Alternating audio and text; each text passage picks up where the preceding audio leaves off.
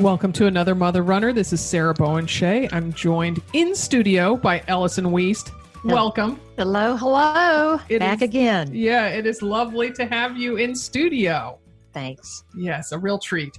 So what are you doing for exercise these days, E? That's what I want to know. Okay. Well, I'm in the grandmother era You're here. a badass grandmother. I am a badass grandmother. I'm wearing my shirt. Yeah.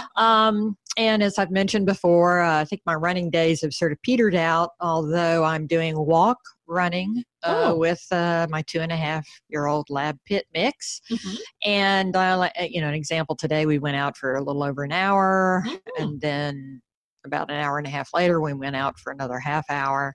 So that's to get him good and that's tired. A lot so that he'd sleep while you're over here. Right. Uh-huh. At his age, that's the best thing. You really got to get him tired. But like within that hour right. that you went out, what sort of intervals, how much running versus how much walking? A lot of it depends on him. He has a tendency to be, really jacked up when we leave the house, but then probably 30 minutes in, he often tends to sort of start to drag. So we'll do intervals like, we'll run for maybe a couple of blocks, and he is not of the, he's not of the running stock dog, he's not a Vizsla or, something. A lab. Right. A true lab.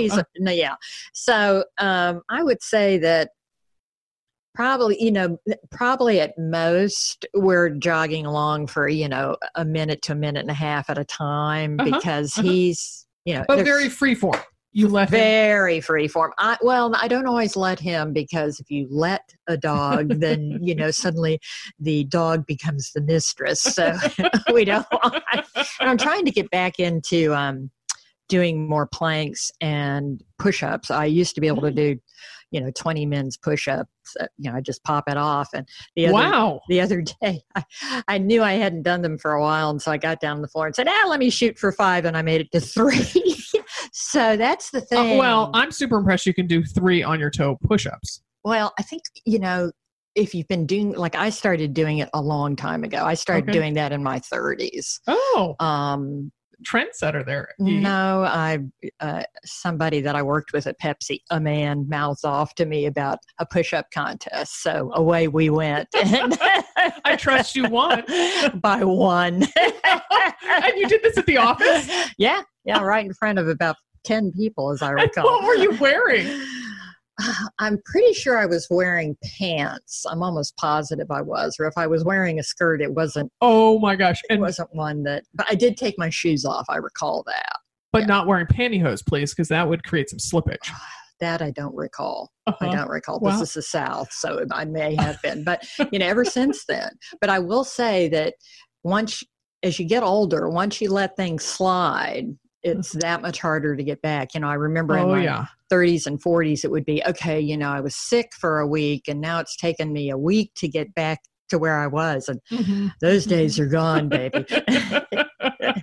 What about you? I was about to say, I saw evidence of that very fact, because BC, before Corona, I would take a strength class, an hour-long strength class every Monday at my favorite studio here in town, the Refinery, and with this guy, Mitch. And so we just entered phase 1, reopening here in Portland last Friday. And so the Refinery started offering the class on Monday mornings outdoors at the high school, the bowl within the track, or the inner circle of the track.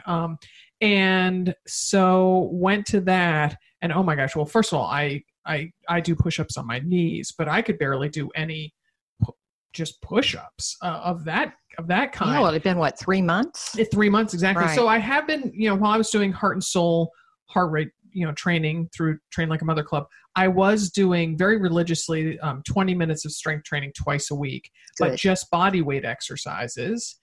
And gosh, my glutes were very much aware yesterday and still a little bit today. This is Wednesday as we record, that doing, lunges or squats holding a 25-pound kettlebell is sure a whole lot different than just doing it with your body weight. Right. Yeah. Oh. Yeah. So, we didn't swap any equipment. Like you grabbed your one kettlebell and your mat and that was yours. You didn't, versus a BC class, you would rotate from station to station. And then, so there'd be 3 exercises and you do that as a set. You move through that 3 times. And then we do kind of ladder drills. He had, spread one of those fabric and plastic ladders on the ground, and then little hurdles and stuff like that. So to get a little cardio burst in, and a little also lateral movement, and some different types of movement. So he had us warm up on the track, and so I had also run there in the high school. I don't know, it's a little, maybe 3/5 of a mile, maybe 3/4 of a mile from here. So then he had us run twice around the track, and 2 women took off. And you've been at that track with me many times. Oh, yes. And so I had to rein in the ego to say, okay, yeah, I could keep up, with Gina, but I don't need to keep up with Gina. Good girl. Thank you. And I thought, you know what? I am just going to do an easy zone 1 pace to just warm up, a warm-up zone 1 pace. And so about halfway around the track, there were 2 other women behind me, and they said, Sarah, your pace is so perfect. You are running I could run this pace all day pace. And I'm like, my work here is done. That's exactly what I wanted to do. Good. I was so happy. I was like, oh my gosh, why is that giving me such delight? So I'm now signed up for that class every Monday. And so we shall see. And then this morning, so again, it's a Wednesday, and last night, I just kind of got a bee in my bonnet that I wanted to go swimming up at Kleinlein Pond, and Molly doesn't work on Wednesdays. So I texted her and I was like, hey, any chance you'd go swimming with me tomorrow morning? I'd pick you up at 7 a.m. And so she was like, yeah, sure. So it was so much fun. So I was really worried, because BC, the traffic coming down from Vancouver, Washington into Portland, the commuter traffic would make that move prohibitive. Right. I'd still be sitting in traffic. So, oh no, there was, we just zoomed right into town afterwards. But oh my gosh, it was so blissful up there. And the sun kind of, it wasn't rising because, the sun had been up since 5 something here. 5:15. But you were probably up for it. But rising over the trees that surround the pond, and it was dreamy. Oh, So that sounds nice. Yes. So, all right. Well, you are here for the annual Summer Reading Podcast. Yes. And Dimity and I launched this in 2014. I looked it up. It's episode 68. This, I think, is this one is maybe 422, something like that. So that was quite a long time ago. That was. Gee. And originally, so it was Dimity's idea. Originally, it was just sporty books. Right. I remember the first rowing. There was a Matt Fitzgerald book. Catherine Switzer's Marathon Woman book. But we've expanded to having any fiction or nonfiction new. And we are releasing this episode slightly earlier than usual based on social media feedback that, I don't know, people seem to have a little more time to read, a little less to do outside the home. Yeah. So for those people, who maybe don't have young children climbing all over them all the time, there's a little bit more time to cuddle up with a book. Definitely. Yes. So anyway, so we hope this helps carry you through the pandemic boredom, listener. We will talk about books after this break. Stick around. Okay, Allison, let's start with novels, then move on to a few nonfiction choices. So lay it on me. What's your first book? My first book is actually my favorite book, and it's The Beauty of Your Face by Sahar Mustafa. Mm-hmm. And, it says a Palestinian-American woman wrestles with faith, loss, and identity before coming face to face with a school shooter in the searing debut. And so the book begins actually when the main character, Afaf, is a headmistress at a school for girls for Muslim girls. Mm-hmm. This is in Palestine. No, this is actually in Chicago, the Chicago okay. suburbs. Mm-hmm. And so we start off learning a little bit about her life, but then we go straight to there's a shooter in the school. And so what happens, and she does this quite brilliantly, is she moves back and forth from the present time to the past and to Afaf's pretty troubled childhood. She grew up with a family who had immigrated from Palestine, and early in her childhood, when she was about 9 or 10, her oldest sister, who was 17, disappeared.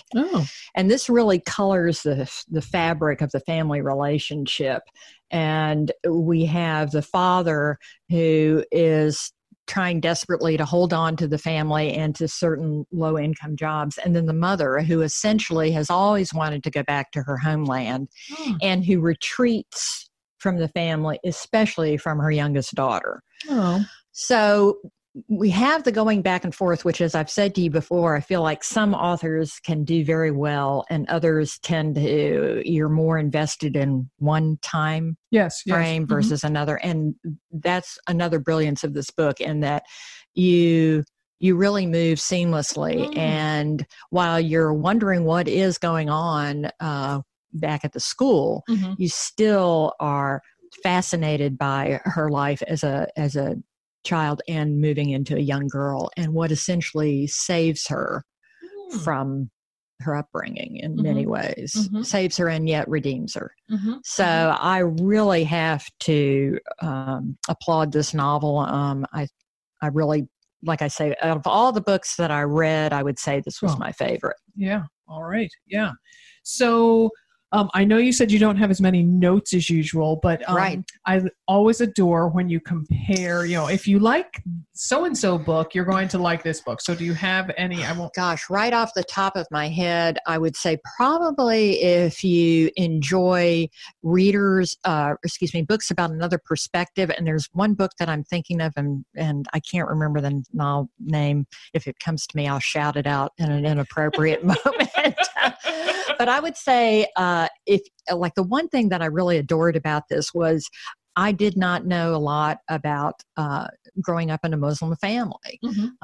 So I was fascinated by that along with the story. So I think if you're somebody who likes learning about a different culture, a different outlook, this sort of novel will take you up. Without it being didactic and kind of hitting you over the No, head. not at all. Not at all. Just a beautiful novel. Oh, awesome. All right. Well, the first one that I want to talk about is, I don't know people, it's The Other Bennett Sister by Janice Hadlow. And it is the story of Pride and Prejudice reimagined through the eyes of the middle sister, Mary. Oh, wow. Which, if you've seen the show, the miniseries, she always wears glasses, and she does in this book, and in this novel. And so, she's kind of the quiet sister. She doesn't get in much trouble. She's kind of set out from Lizzie and Jane. They are the two older sisters and kind of larger than life. And so she doesn't fit in with them, and she doesn't fit in with kind of the two silly younger sisters, Lydia and Kitty. And so I will admit I'm only about 100 pages in, and my goodness, the typeface is incredibly small. But it's deckle edged. And so, yes. So it is right now the scene. I like it so well that I'm enjoying this book so well that this morning I got up extra early because I was so excited to go swimming that I got up about 45 minutes before my alarm. And so I sat out on our back deck, and instead of reading the New York Times while I ate my breakfast, which is my, absolute, me too. Yes, I read the novel. So this morning, over yogurt and homemade granola and mango, I was transported to the ball at Meryton. Oh, yeah. Where, Bingley and Darcy make their first appearance. Right. So, yes. So I know that Mary ends up going to London. I don't know why. I actually didn't even want to read the inside book jacket because I want to be kind of surprised by it. Look at you. So it's well crafted. It certainly is in the style of Jane Austen without being too precious in that, too twee, shall I say, Allison? One of our favorite words. But I do love it because I am one of those people, one of those Austinites who rereads Pride and Prejudice, hoping that I'll find a chapter that I've never found before in the lost archives. Yeah. The pages maybe have just been glued together before. Right. So unfortunately, I have not found a new chapter. So this is a new way of experiencing, what I consider one of the greatest stories. So I'm excited for it. Good, Yes. good. And I first dibs on borrowing it next. Yes, once Okay, I finish it, yes. And I was thinking about, I definitely feel, this might be heresy to say, it's better done than that Death Comes to Pemberley by, Right. was that by P.D. James? No. Was it P.D. James? I think it was. I think it was P.D. James. I think it was. Yeah. Yes. And then I've been wondering because several friends, including my neighbor, went on and on about the mystery, the Jane Austen mysteries by Stephanie Barron. Oh. So some of our readers our listeners, listeners, need to comment on that because I'm a little skittish, but at the same time, I think I'd like to dip my toe in it if people think it's worth the time. Yeah, and I think of Curtis Sittenfeld, who we will talk about later, for Eligible, which was so enjoyable. And that was a little more frothy and lighthearted, and it obviously very placed well in contemporary times. So this one, I think I'm giving it quite a high grade already. Oh, so, good. Yes, Ooh, yes, good. yes, Something yes, to look forward to. Yes. Okay, Allison, back to you. All right. Now, this time with my next novel, I can sort of tell you about books that it's common. It falls into the category of siblings behaving badly, like In the Nest or that was the first The book I thought of. Immortalists. Yeah, The Immortalists. Okay. Well, this is called The Resolutions, and it's by Brady Hames. I'm assuming it's Hammes. And it concerns three siblings, two brothers and a younger sister who are all having issues of their own. The younger sister was a very, very talented ballet student, and she's now working with a company in Russia when the book opens, but she has a pretty serious drug problem. And one of the brothers is a sort of B-level actor who's been working in this sitcom starring in this sitcom that has just been canceled. The other brother is actually off in the wilds of, let me see again, where is it? He's in Gabon, the rainforest in Gabon, and he's studying elephants there. And things happen so that their mother is begging all three of them, their parents actually, but mainly their mother, to come back to Chicago for Christmas. And as it turns out, all three of them do. So they return back there each just with a short jaunt from Gabon and exactly, Russia. in Russia, And the brother that's in LA ends up driving. But you have these three siblings who are thrown together after not having seen each other in a long time. The parents are sort of tangential in this story. And then the story begins to focus more on the sister's drug addiction. And so it's not giving too much away to say that all three of them end up going back to Gabon. And part of that is because they are trying a very novel approach to helping the sister with her addiction. So I have to say that I enjoyed the characters, the way they were fleshed out. But as the story moved on, I began, especially when they get back over to Gabon, I began to sort of lose the thread, and I began to think, oh, come on. Well, I have to say, it's not a very long book for what sounds like a lot to happen with three characters. No, it's and not. And to move from, it's barely over 300 pages. Right. And I think that may be the other part. I think that if the author had taken a little bit more time in the last third of it, that I would have, my credibility level would have been greater. I began to feel oh, come on, some of that. I think he's probably going to be a writer to watch. Like I say, the first third of it where he's fleshing out the three siblings is interesting. But if you enjoyed The Nest, and to a lesser degree, if you enjoyed The Immortalist, I think you'll enjoy this one. Okay.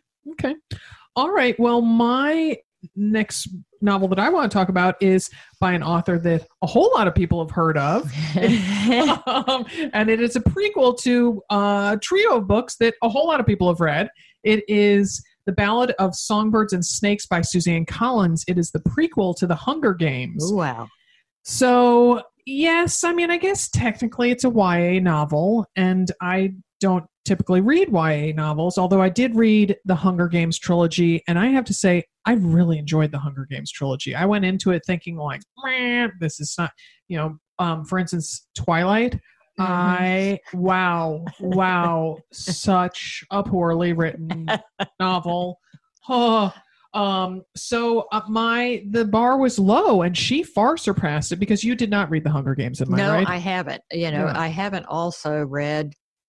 All right, is everybody sitting down? Harry Potter. Well, I haven't read Harry Potter either. Oh, thank goodness. Yeah. I was expecting to be. No, and my children haven't read it. Oh, my word.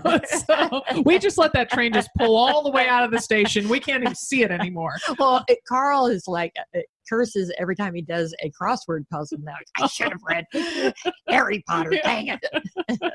It's so funny. Molly wears a Slytherin t-shirt. I think I'm saying it right, which is one of the, I don't know, houses. Right now people are just yelling out loud. They're running and they're yelling, you stupid idiots. So she wears that sweatshirt.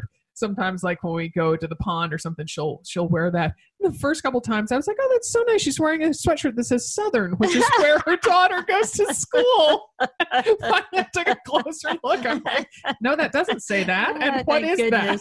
That happens to somebody besides me. Great. Yeah. Hey, but we've watched the movies. I haven't. I think I've only watched one or two of them. But okay. So going into this saying that I really enjoyed the Hunger Games. I think Suzanne Collins is a talented writer. I like the breadth of her vocabulary. And so The Ballad of Songbirds and Snakes, like I said, a prequel, and it is really the backstory of President Snow, who is played by Donald Sutherland in the movies. And so it is at the 10th anniversary of the Hunger Games. So I think that's maybe 30 years before the Hunger Games. And so it's kind of the backstory of how the Hunger Games developed into the modern day spectacle in the other books that it is, and kind of how this young man, at the beginning, he's essentially a senior in high school. And so it's how this seemingly nice young man from a respectable, very affluent family becomes this dreadful human being that is President Snow. So it's very engaging. He is it's the first time they ever have kind of mentors for the candidates that get chosen to be in the Hunger Games. And so he is one of those people, and his candidate is from, the poorest, most, low expectation district. And he gets the female one. So he's like, oh, she's never going to win. And so anyway, so it's about the relationship that they form and the games themselves, and then after the games. And so, I found it super engaging. And I also, my son, John, who's 14, really enjoyed the Hunger Games trilogy. And so now I have asked him to read it. That's why I bought a copy of it, because I'm hoping then we can discuss it. So he got through 12 pages of it the other night, and he is not much of a reader. So I tried not to laugh and be like, oh, did you read for what, like 5 minutes? But, I'm trying not to judge. If he only reads 12 pages at a stitch, it might take him a while to get through it, because this book is more than 500 pages. Okay. All right. So that's different from the one I just spoke of. Yes. So commitment. So if you like the Hunger Games, you most certainly should read this novel. I know that some of the reviewers said the final third got a little slow. I like the entire thing. It definitely changes tone. It changes place. He goes out to one of the districts. So it almost seems like 2/3 of it is one novel, and then the final third is another novel. So anyway, yeah. Okay. All right. Now, because you and I were so upset that what's his Anthony Horowitz. Anthony Horowitz does not have a book out. He let us down. He had a book for our last 2 summer readings, Anthony Horowitz, and did he have maybe one for our winter reading or not? Maybe not, but definitely the last 2. Yeah. And which is pretty rare. I mean, when you think about how long it takes to write a novel for some people. I mean, Donna Tartt isn't hooking us up anytime soon. Oh, no. You're dangling her name. Yeah, I think I figured out that it's going to be another 3 years probably at least before we hear anything from her. Well, it took her 10 years to come out with the gold one. Oh, let's see, the first, The Secret History, and then that was in the 90s, and then the second one, The Little Friend, I think that was 11 years maybe. Oh, all right. So it's but and given how slow time moves these days, my gosh, it could be. Yes, yeah, and how I wake up every morning and can't remember what day it is. But today was such an exciting day. I woke up and I lay in bed for a second, and I thought, I get to go swimming with Molly and then record the reading podcast with Ellison. And I told myself, those are 2 really awesome things. Get stoked. Therefore, it equals Wednesday. Yes, right. I connected the dots. Yeah. I told my husband, he's been working from home since the middle of March. And I said, you were my touchstone. I knew what day it was. Anyway, since we didn't have an Anthony Horowitz book, I chose this one because he gave it a thumbs up and gave it a blurb. Okay. And it's called 8 Perfect Murders by Peter Swanson. Mm-hmm. And essentially what it is, I guess it could go as a thriller, but the amount of bloodshed is That's so low. funny. When I was writing up the notes of this, I actually took a moment to debate what's the difference between a mystery and a thriller, Yeah, I would say, I think they sometimes tend to blend into each other. Okay. Now I know that some readers will disagree, and reviewers, but so it's not just me being an idiot. No, not knowing the difference. Not Okay, good. At all. Okay, not good. At all. Thank you. This one appealed to me also because the protagonist is a bookseller, and his name's Malcolm Kershaw, and he has a mystery bookstore. Bookshop has had it for a number of years. I don't think it would survive the pandemic. No. Especially because he's got a lot of used books, like a lot of first editions. All right. But many years ago, he started a blog, and and I think it was actually his first entry in the blog was 8 Perfect Murders, and he chose these from among the best of the best, including like Agatha Christie's The ABC Murders, Patricia Highsmith's Strangers on a Train. Mm-hmm.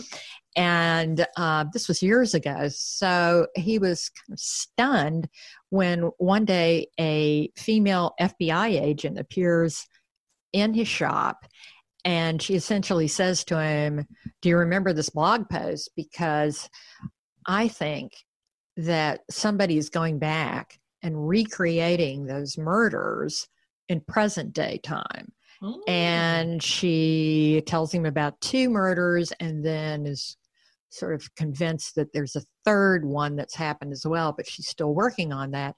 And he's very surprised about this. And so they begin meeting, and then he ends up sort of going back and looking over things and wondering about this. And in the meantime, you begin to realize you're not sure how reliable a narrator Malcolm is. Oh. He refers to the death. Narrator. Oh yeah. Yeah, I thought you did. Yeah. You look like the type. I sense that about you, Sarah. Yeah. I'm getting that vibe. But he starts talking about his late wife, who was a character in herself. And as we move through this, Malcolm becomes not only part bookseller, part investigator, but we begin to worry about some of his motives. At the same time, we also realize that there's another person, another piece of the puzzle. Oh. So it's, I would have to say that, it moves right along. I think if you're not, somebody who enjoys having many book discussions along the way in, Oh. in a novel. And I say many, they don't go into great detail, but I think if you're somebody who enjoys mystery, and especially sort of classic mystery, Mhm. and if you're somebody that, as you know, Uh-huh. is okay with an unreliable narrator, then I think you'll enjoy this one. Uh-huh. Okay. Good. All right. And hopefully Anthony Horowitz will have one in time for That's right, next Anthony. summer. 2021, baby. I'm sure Come he on. listens to Yes, the I know. podcast. Of course he does. Okay. And your next one is the Southern Book Club's Guide to Slaying Vampires. It's such a great title. I call that I got to say it. Yeah. by Grady Hendrix. Yeah. I said that I had to review this one. Number one, I'm Southern. Number two, there's a book club. And then who can resist that title? Right. That title is just. And this one, I think, is perfect for the pandemic because it's very humorous. It's got a lot of sort of laugh out loud moments. Some of the characters are just, too much fun. And what he sacrifices at time, with the plot and little believability, who cares? Uh-huh. But it essentially centers around a woman named Patricia Campbell who lives in the Charleston area, and she is your typical overworked mother. She has I'm sure no one listening can relate. No. And that's, she's got several children. Her husband works all the time. Not only that, but she's taking care of her mother-in-law who's not doing well either. Sandwich generation. Mentally, very much so. In the home, the mother-in-law's in the home. Okay. Yes. And when it kicks off, it's great because we've all been here. She is getting ready to go to her book club's meeting, and she is the one that's supposed to present the book, and she hasn't read it. It never happens. Nope, never happens. So, essentially, that's just a huge faux pas. But what she finds out as she's leaving is that she's not alone. There are several other women who have not read it. And in fact, they want to get together and form their own book club. And they have already sort of picked out a leader, and they've already picked out a title. And so they corner Patricia and say, look, you've got to be in this book club. Oh, I love it. You got a page flagged. Oh, I do, because it shows it. Oh, this is awesome. So Kitty handed Patricia a glossy new paperback copy of Evidence of Love. I know you think it's trash, Kitty said, but it has passion, love, hate, romance, violence, excitement.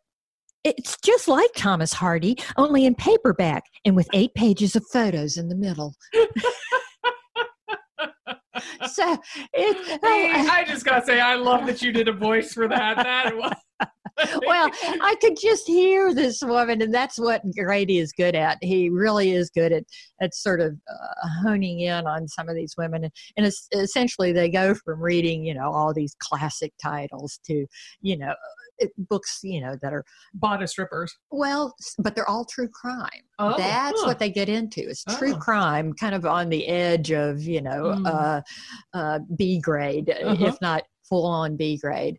And in the middle of this, a stranger moves to their little tight community. Dun-dun-dun. That's exactly right. Uh-huh. And then very, very strange things begin to happen. And he does this great job of essentially making this a vampire novel. But on top of it, he's got these, just hilarious characters, hilarious situations.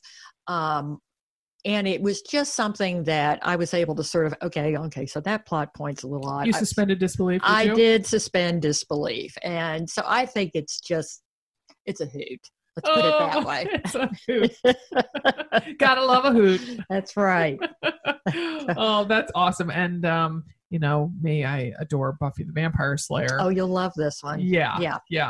So, also reminded a little bit of the Santa Clarita Diaries. That's so funny because that keeps popping up on my Netflix. You Oh. got to watch this because I like Dead. What is it? Dead to Me? Uh-huh. Yeah. Still haven't watched the second season. I haven't watched the second season either. Yeah. Yeah. Okay, good. I'm saying until I can watch it really not be interrupted. Right. So yeah. Jack and I let's talk about TV for a second. Okay. Jack and I started watching The Handmaid's Tale, which I realized we're incredibly late to the game. Right. But as I've said on the podcast, one of my all-time favorite novels, if not my most favorite novel, and it's the reason I got Hulu 2 years ago. Love your scheduling. Yes. So Jack and I just finished watching Orphan Black. Okay. And which was good, but talk about having to suspend your disbelief. Yeah, that's what I could not. Yeah, and not even just from the clone standpoint, but just from there were a lot of plot holes. And which sounds like something you call someone who drives too slow in front of you. Oh, you're such a plot hole. So anyway, I was like, well, Jack, do you have any interest in watching The Handmaid's Tale? Because he's never read it. Well, let me tell you, that man is going to be reading the novel. Yeah. He was really, really just completely taken in by it. Carl read it, and I had recommended it to his brother, and his brother was like, no, I don't think so. And then Carl read it and said, oh, this is good. And of course, then his brother, sexism. And then his brother read it, and they both liked it. Good. So they're both planning on reading the sequel. But so have you watched the first season? So we are, I think, 4 or 5 episodes in. Okay. We just watched the one that in Latin is "Don't Let the Bastards Grind You Down." Right. Okay. Well, and I'm wondering because so many people have said to me, the first season was amazing and the second season. So I'll be interested to hear what you think. Yeah, it is. In 2022 when you get to that one. Right. As my kids would say, oh, burn. Oh, dab. Took me a moment to realize that you had dabbed me there, E. I have a feeling I'll pay for that. All right. So our final novel is one we both read because we were both so excited to read it. I do want to say that it will not be everyone's cup of tea because the protagonist in it is most definitely not everyone's cup of tea. With no further suspense, it is Rodham by Curtis Sittenfeld. And it is Curtis Sittenfeld, the acclaimed novelist, her imagining of what Hillary Rodham's life would have been like if she had broken up with Bill and never married Bill. Right. Yes. Right. Yeah. Similar to not as similar because I still haven't read the one about Laura, American Wife. Yeah. I can't believe you never read I know. You and my daughter both. Carol says that every time, so I need to. Yeah, which was about Laura Bush. Right. So, George Bush II's wife. Right. And I learned yesterday in reading a review of Rodham, this is called a counterfactual novel. Oh. So that makes sense. Yes. Okay. So I guess taking kind of elements of true life, but then turning a situation to take it down another path. And I was calling it speculative fiction. Which I still think. You think I can? I still think because I felt kind of smart for using that term. So I'm gonna give that to you. Okay. In 2022.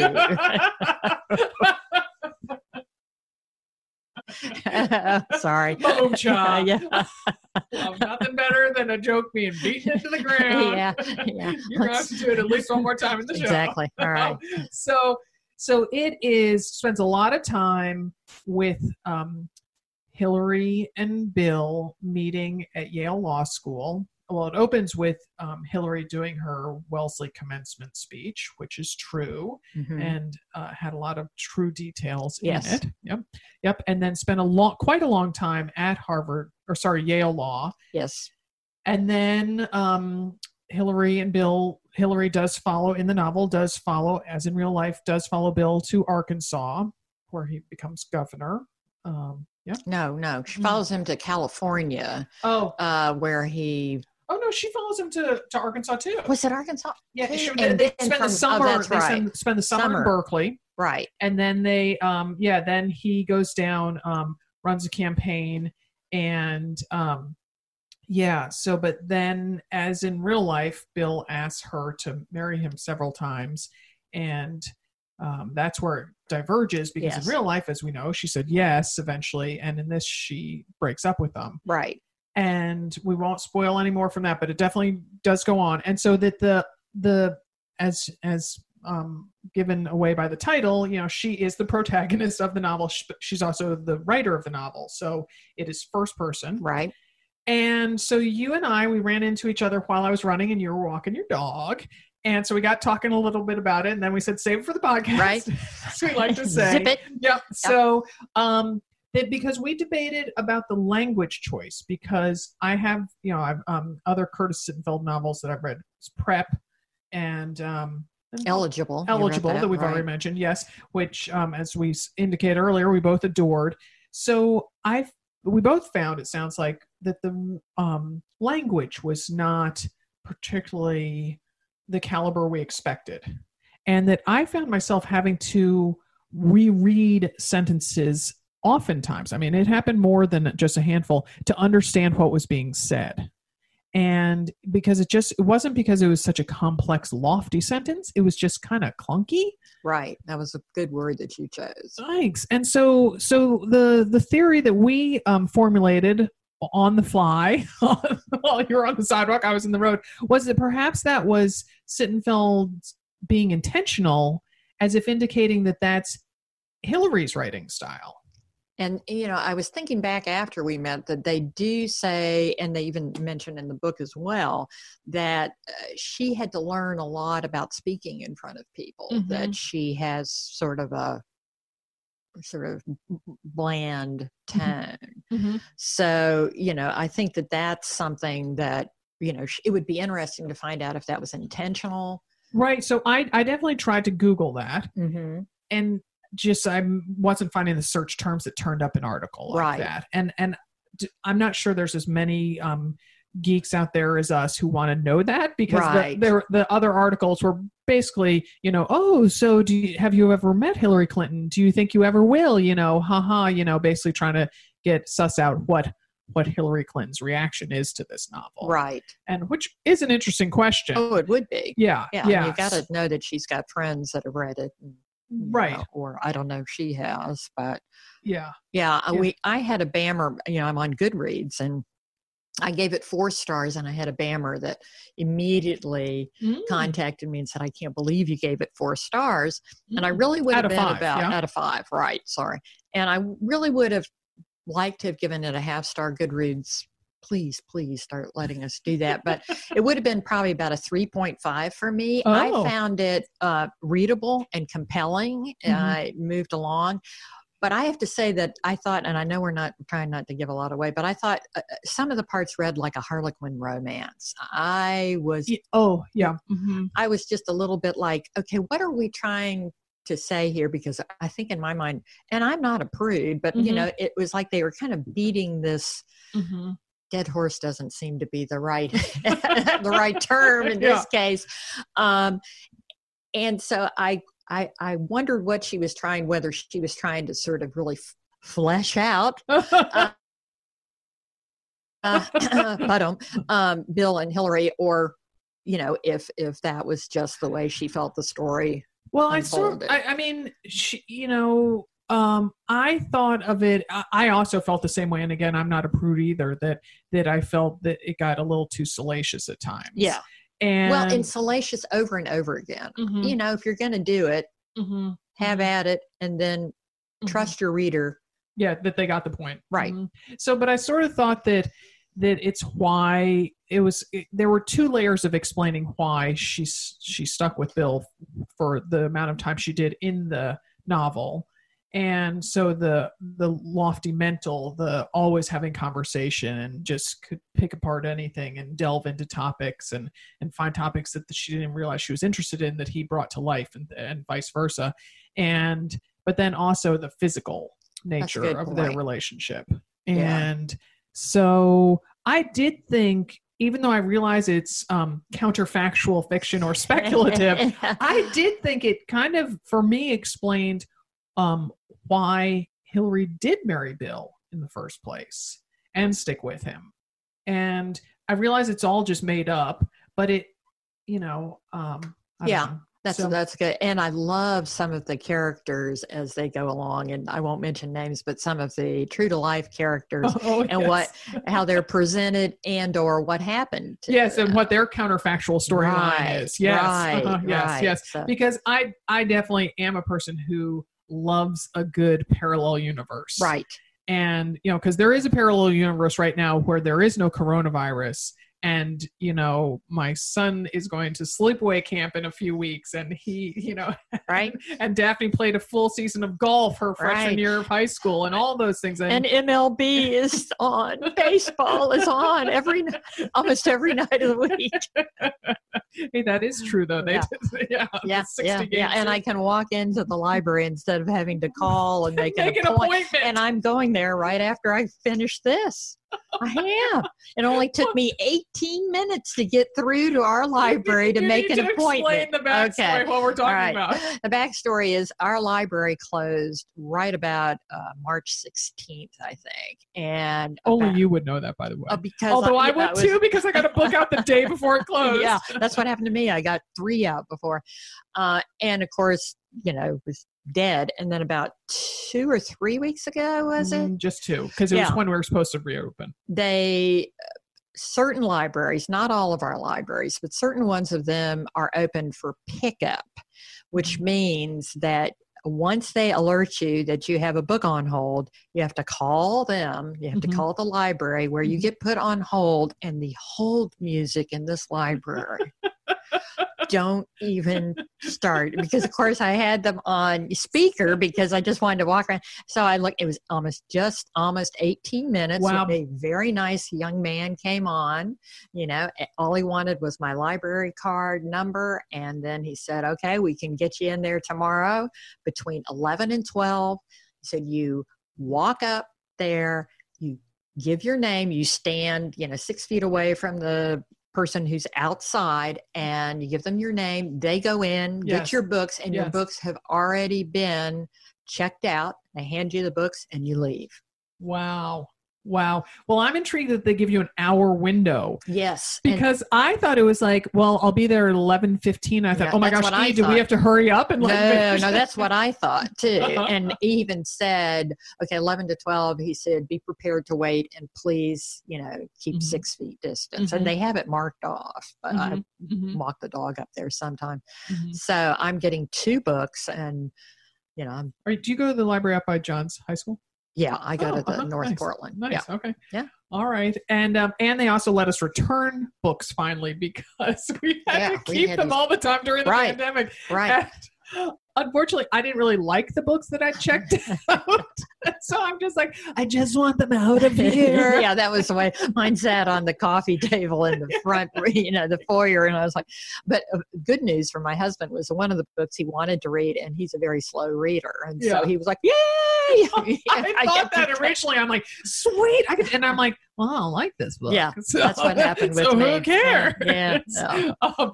All right, let's transition to nonfiction. Right. Yes, and this one has a very long subtitle, so you got to read the whole thing. Okay. So the one that Sarah and I were both looking forward to, and I picked it up. It's Hidden Valley Road, Inside the Mind of an American Family, and it's by Robert Kolker, Kolker. And it says the riveting story of an American family with 12 children, 6 of whom were diagnosed with schizophrenia. And it became science quiet hope in the quest to conquer an elusive disease. Just that alone, I mean, think about it.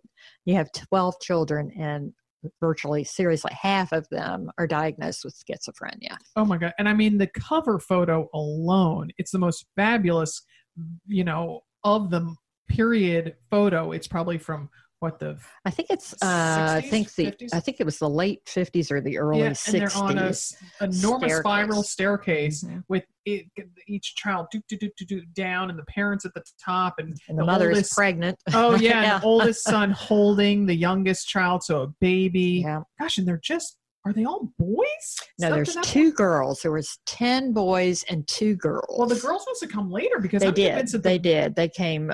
They were the last 2. That's unreal. Yeah. And the mother was told after I think it was after the 10th one, her doctor said, you really shouldn't have any more children. And then after she delivered the 12th child, her doctor essentially said, I'm done with you. It was, they were Catholic, but he said no more because she had so many complications and so many problems. But the parents came from very different backgrounds, which the author does a good job of going into. And the husband was in the Air Force, and they both wanted this really large family, and just ended up having this. But you think about what it takes. I mean, what you and I think about what it takes to just have a household with, in your case, 3 kids, in my case, 1, and, but you think about that. And the husband was gone a lot. He was definitely a father of his age, that time very frame, very hands off. The mother was, raising, and she had very exacting standards. But what would happen is they ended up, she and the husband had hobbies and things that they were interested in. So these kids sometimes spent a lot of time on their own. And I'm really kind of getting off the tangent, which is you had these 6 boys who ended up being diagnosed with schizophrenia in varying sort of degrees and seriousness. And the scientific community finally did discover them, and it was always a nurture versus nature. And as many people know, back in the 60s, they believed that schizophrenia was because you had a cold mother. It was always sort of the mother's fault. Of course. Yeah. And but as time went on, these researchers began to say, okay, how much of it is the way the child was brought up, but then how much of it is genetic? How much of it is, you take this child with this gene structure and you put him into a situation of stress, and, we go from there. And I think the thing that's fascinating about this is there's still so much we don't know about schizophrenia. But this family, and particularly the girls, he focuses a lot on the girls when they're, especially what they went through, and then as adult women having very different outlooks on the family dynamics. So it's sometimes for me it got a little heavy into the science end of it, but Carl, my husband, read it, and that didn't seem to bother him as much. But we both found it, a combination of fascinating and disturbing. So I would definitely recommend it. How many of the family members are still alive? I believe the parents are both dead, but I believe that 3 or 4 of the brothers have died. The girls are still alive. In fact, if you look on the inside, it has dates for all of them. Well, but yeah. So, like a cast of character list. Yep, the Galvin family. Yeah. Wow. Yeah. So it's tragic. It is tragic, and it's he does a very good job of, like I say, sometimes I think that he could have sort of pulled back a little bit from some of the scientific, but then again, you have to kind of know the backstory of how schizophrenia was always treated, and how even today scientists are still struggling. Wow. All right. Well, I am interested in reading that one.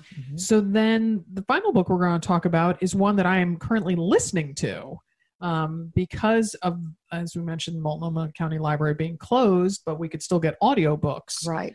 And so this one is called This Is Chance, The Shaking of an All-American City, The Voice That Held It Together by John Mooallem. I may not be saying that name right. And so I heard this, the way I was introduced to it was on the Daily, the podcast on Sundays, they were having, I think it was Sundays, they were having readings off of the app Autumn, which the New York Times owns. And it was a New York Times article read by the author. And the article was about the titular character, Jeannie Chance, who was a mother of 3. She and her husband moved from Texas to Alaska for a new start in the early 1960s. And she got, or maybe even the late 50s, they moved there. And she got a job at a TV station. And so when the Great Alaska or Great Anchorage earthquake, I believe it's called, happened on Good Friday, 1964, which at that time was the strongest measured earthquake ever, 9.2 on the Richter scale, that lasted nearly 5 minutes. Yeah. I mean, I was in the 1989 earthquake in San Francisco, and that lasted, I think, for maybe like 78 seconds, something like that. Well, it was an eternity. So to think, you literally would have thought the earth was breaking apart. And so this is Chance is so evocative of a particular place. Anchorage, just on the cusp of really defining itself as a city and of a particular time, 1964, and this earthquake, and this woman, Jeannie Chance, when the earthquake hits, she is in a car driving her young son to go get a book for the Red Cross swimming class that he was supposed to take the day before. And again, any mom can relate to this. It was like 5:15 or 5:10 when he says, "Mom, I forgot I need a book for tomorrow's class." Well, the bookstore is open until 6. Let's go. Right. Oh, okay, honey. And so they are pulling up to a stoplight, and right when she puts her foot on the brake, the quake starts. And so she thinks at first, both of them think that a tire's blown. And then when she sees stuff swaying so greatly, she thinks it's wind. And so her brain just cannot process what it is. And finally she realizes, and so the station is right there. And so Jeannie Chance ends up being on the air for something like almost an entire day of holding this city together, because they didn't know the scope of the quake. They didn't know if it was just an Anchorage. They didn't, there was this whole very affluent neighborhood that had basically slid down a hill into the water. A tsunami had come. Like there was just, and so she's just not only distributing information, but also, Ellison Wiest, your husband Carl is looking for you. Please return home. He is fine, but he is concerned about you. Like sending these personal messages and talking about how all these residents of Anchorage just pitched in. And I mean, the detail that this guy gets into is so fantastic.